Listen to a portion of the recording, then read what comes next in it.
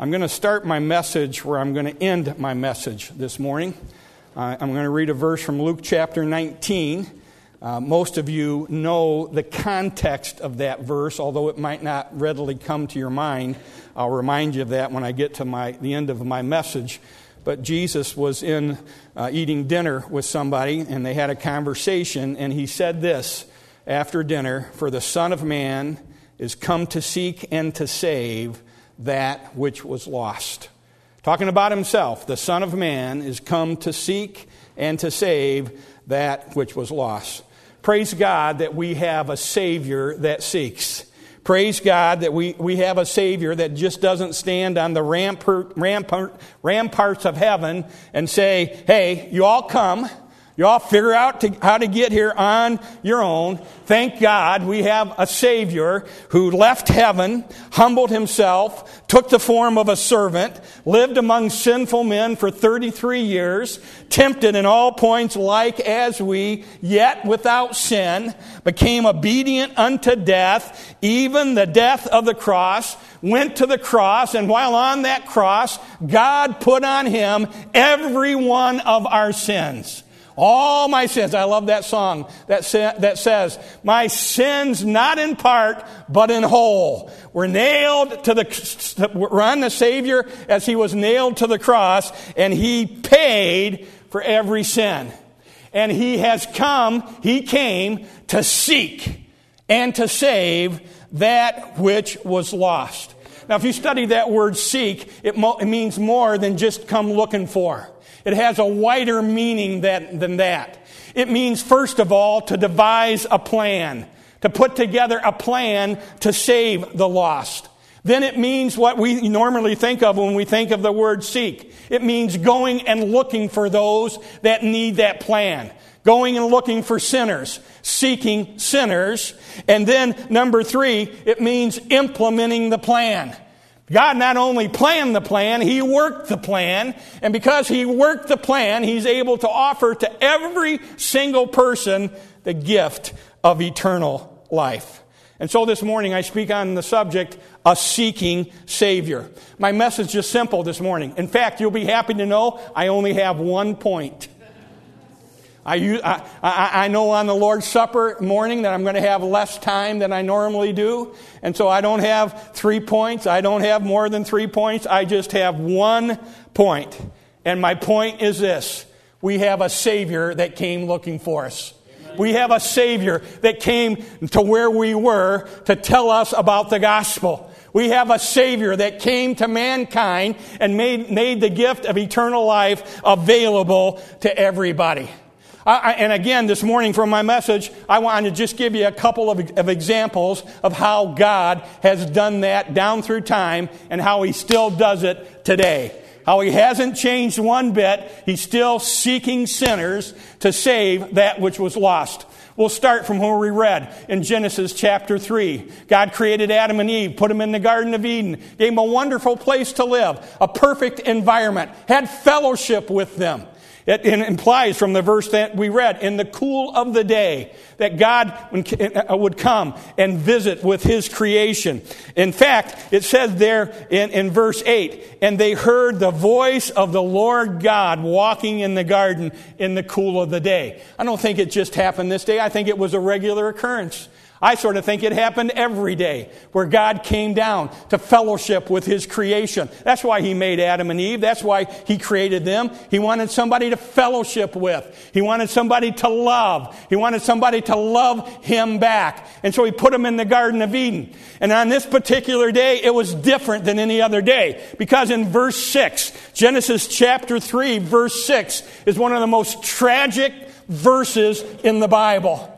Probably the most tragic verse in the Bible, because in Genesis chapter 3, verse 6, we read about sin. We read about the first sin. We read about the sin that cast all of mankind under the condemnation, the judgment of God. The woman saw the tree was good for food, the tree that God had told Adam and Eve not to eat of, and that it was pleasant to the eyes, and a tree to be desired to make one wise. She took of the fruit thereof and did eat, and gave also unto her husband with her, and he did eat. They disobeyed God. They sinned. And as a result of that, their fellowship was about to be broken. Because the Bible says when they ate that fruit, the fruit of the tree of the knowledge of good and evil, their eyes were opened. And they saw that they were naked. And when they heard that God came walking in the cool of the garden that day, they heard his voice. They heard him call out, Adam, Eve, like he usually did. And instead of, as they usually did, come running to him and embrace him. And I always imagine what happened on those visits when God came to the Garden of Eden. I think the Garden of Eden was full of so many things that Adam and Eve discovered something new every day. And just like a little child that discovers something new, when God came, when their father came, they wanted to share what they found with him. Of course, God made it all. There wasn't nothing new to God. But I can just see them with the excitement of a little child. God, look what we discovered today. Okra. Chris, okra. Or a new flower. Or some other plant in the garden. It was all new to them. I mean, there were so many things new, a new animal. And they just had to share it with God. But this day was different. When God came, the Bible says they hid themselves among the trees of the garden, and causing God to cry out. And the Lord God called unto Adam and said unto him, where are you? You see, God didn't discover their sin when he came walking in the Garden of Eden. He knew they committed the sin. He knew before that he created them that they were going to sin. Like we talked about in Sunday school, God's foreknowledge doesn't mean he caused it. He just knew that it was going to happen. He knew that after Adam and Eve ate that fruit, that they needed a way to be reconciled to him. Because you see, he'd already said, you eat the fruit, you're going to die. I talked about it yesterday in the funeral service I had. When we disobey God, when we sin, when Adam and Eve sinned, they didn't die physically. That's not the punishment of sin. The punishment of sin is spiritual death. Being separated from God. God's about to kick him out of the garden. A holy, righteous God can't tolerate sin. And he's about to kick his creation out of this place that he made for them. But he wanted to put into place, he wanted to picture for Adam and Eve the plan that he had devised before the foundation of the world. When they realized their sin and admitted that sin to God, and I don't have time to go through it this morning, but we read, they made themselves aprons. And God said, that's not good enough. That won't cover sin. And we read down in that chapter where God made them clothes out of the skin of animals. An innocent animal had to die. The first time in the Garden of Eden, I believe, that anything died.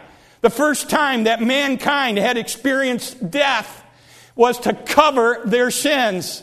And what God was picturing for mankind, the death and the covering that was going to be provided for sin 5,000 years later on the cross of Calvary, when God spared not his own son, but offered him up for us all as a payment for our sin. He was picturing that. The plan was already in place. He was telling Adam and Eve and all of us that read their story that somebody innocent has to die to pay for sin. And we know today that innocent one is his only begotten Son, Jesus Christ. He came looking, Adam, where art you? Where art thou? He came looking for a sinner. We turn over to the next chapter in Genesis. Genesis chapter 4.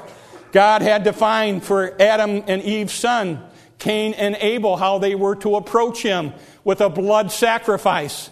How they were to express their love and worship God with a blood sacrifice. You know the story as well as I do. That's what Abel brought, but not Cain. Cain brought of the fruit of the ground. He was a farmer. And he picked out some of the best of his crop and brought it to God. And God rejected the sacrifice. Again, in the early stages of mankind, he was picturing for mankind. He was picturing that it took a blood sacrifice to pay for sin. Without the shedding of blood is no remission of sin. And Cain disobeyed God and said, I have a different plan. People haven't changed since that day. People today say, I have a different plan. There's a different way that I can get right with God. I want to tell you something this morning. Your plan won't work. If your plan is anything different than the Lord Jesus Christ, your plan will take you right to hell. Your plan won't work. Jesus said, I'm the way, the truth, and the life. No man cometh to the Father but by me. Well, Cain brought the sacrifice, and God sought him out. God came looking for him. And he said this in verse 7, if thou doest well, shalt thou not be accepted? If you're obedient, if you bring a blood sacrifice, I'll accept that. And if thou doest not well, sin lieth at the door. God was telling Cain, look, I prescribed the plan for you. I told you how it's supposed to work. A blood sacrifice. I've come looking for you to tell you again. That's the only way it'll work. A seeking Savior. He comes looking for sinners.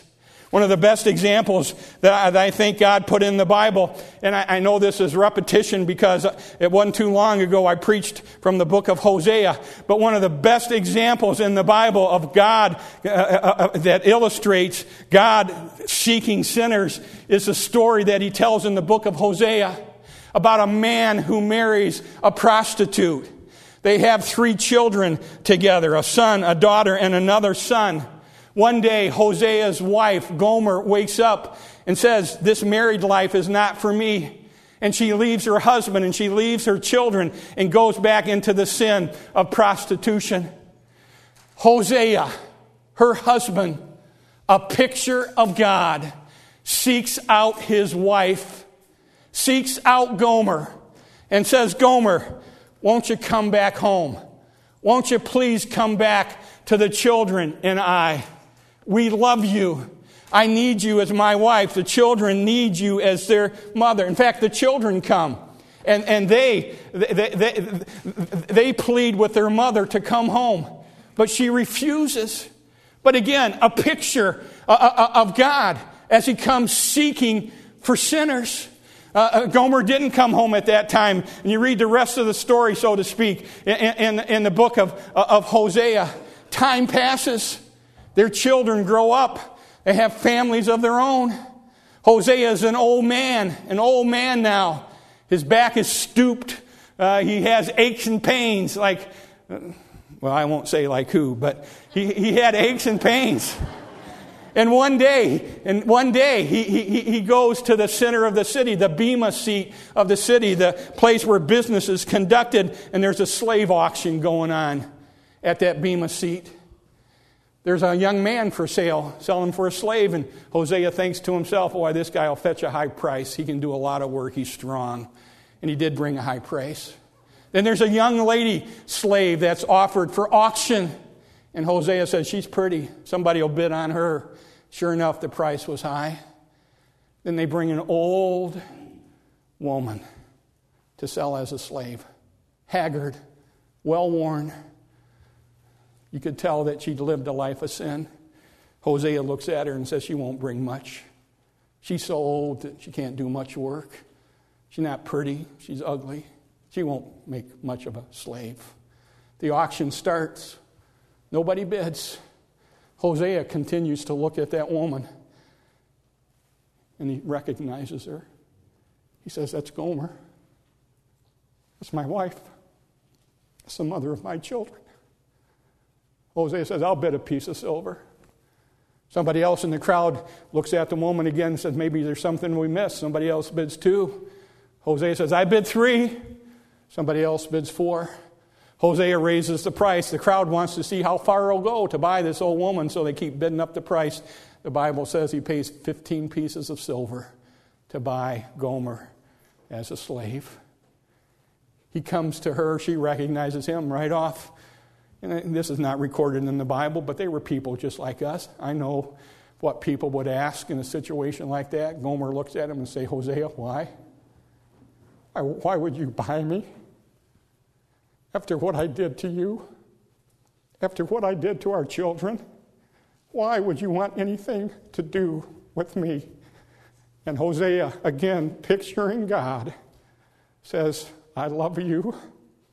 My love for you never changed. Even though you went back into sin, you're still my wife, and I love you. That's what God says to every sinner as he comes to seek us. We may be a terrible sinner. I've known people that have said before they came to the Savior, there's no way God can save me. Preacher, you don't know what kind of sinner I am. You don't know what depths, the depths of sin that I've gone to in my life. You just don't know. There's no way that a holy, righteous God can love a sinner like me. And I've told those people, you're right. I don't know what kind of sinner you are, but I know what kind of Savior we have. Amen. I know we have a Savior that can save from the deepest part of sin. I know we have a Savior whose blood can cleanse the blackest sin, the most wicked sin, the most vilest sin. I know we have a Savior that can make the vilest sinner right in the eyes of God. And He comes looking for us like Hosea came looking for Gomer. And he extended the love that God wants to extend to every sinner. One more example. I'm out of time. One more example. I moved to the New Testament. Jesus had been preaching for a while. He'd been teaching. A lot of people have heard of him. There was a man that heard about him and said, I'd like to see Jesus. I really would like to.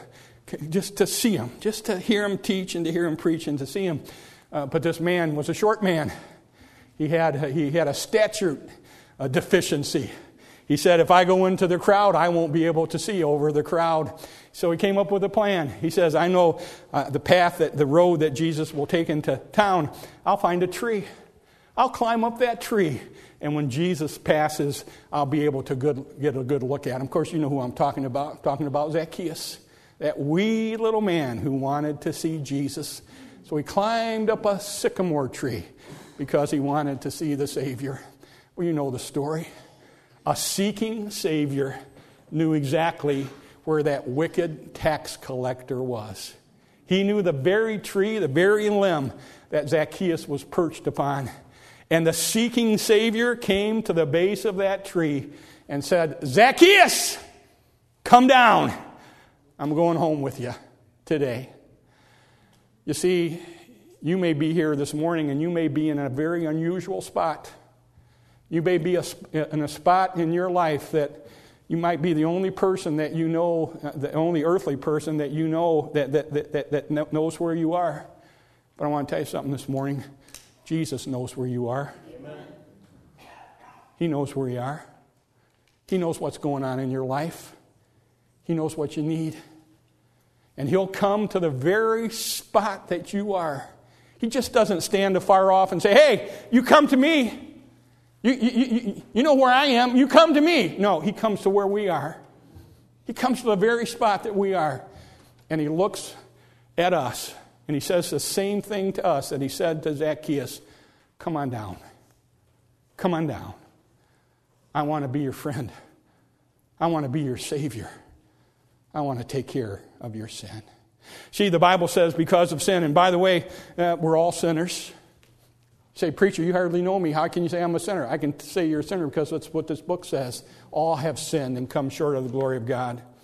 There's none righteous, no, not one. And because of our sin, there's a great gulf that exists between us and God. God could stay in heaven and say, okay, you're a sinner. I'm God.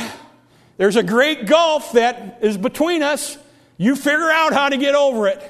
You figure out how to get right with me. You figure out how to overcome that sin that separates us. I want to tell you, if that's the attitude, the position that God took, all of us, every single one of us would have no hope of salvation. There's no way we can get over that gulf. But God didn't do that. He stepped down from heaven. Say, I have a plan. My plan is to send my Son to die and pay for your sins. It'll be free. Won't cost you a thing. I'll pay the price in full. Amen. And that's what Jesus did on Calvary. He paid the price for every one of our sins. And He offers to every single person the gift of eternal life. We're sinners. The wages of sin is death. But the gift of God is eternal life through Jesus Christ our Lord. Now, I know most of us here this morning are Christians. I don't know about you, but I rejoice every time I think about that. I rejoice that I had a Savior that came looking for me. I was a 16-year-old. I knew I needed to get saved because I had a grandma that told me I was a sinner and I was going to hell. But I'm glad that God came down one night and said, hey, don't you think it's about, he used my preacher to say it, don't you think it's about time you got saved? Don't you think it's about time you took the gift of eternal life? I had a Savior that came looking for me. And I got saved. If you're here this morning, you've never been saved, He's looking for you. He's come to seek you. You see, Zacchaeus, after they had dinner and Zacchaeus was saved and converted and made some promises to God, here's what Jesus told him. For the Son of Man has come to seek and to save that which was lost. Amen. That's the kind of Savior we have. That's the kind of Savior, if you're saved this morning, He came looking for you. That's the kind of Savior, if you're not saved this morning, He's looking for you right now. He wants you to receive the gospel. He wants you to receive the gift that Christ purchased for you on Calvary. It's yours for the taking. All you have to do is take it. The Bible says, but as many as received Him, to them gave He power to become the sons of God, even to them which believe on His name, the name of Jesus. Would you do that this morning? If you're here and you've never put your trust in Jesus Christ, would you do it this morning? He'll turn nobody away that comes. He just wants you to come. Let's pray together. Father, thank you for your word. Thank you that you came looking for us. We didn't have to go looking for you. We couldn't get up to where you were. You came down to where we were to offer us the gift of salvation. And I pray if there's just one person here this morning that's never taken it, never received it, today, right now, would be the moment that they see their sin, they see the penalty for that sin, and they come and receive the one, the way, the truth, and the life. They come and receive Jesus Christ, the only one that can forgive their sin. I pray for the many Christians that are here, Father. Help us rejoice in what we have in Jesus Christ. Help us to never take it for granted. Help us to never grow tired of thinking about it. Help us to rejoice every time it comes to our mind that we have been bought by the blood of the Lamb and stand before you justified. Just bless this time of invitation. Speak to our hearts. Help us to be obedient, Holy Spirit, and do what you tell us to do. For it's in Christ's name I pray. Amen.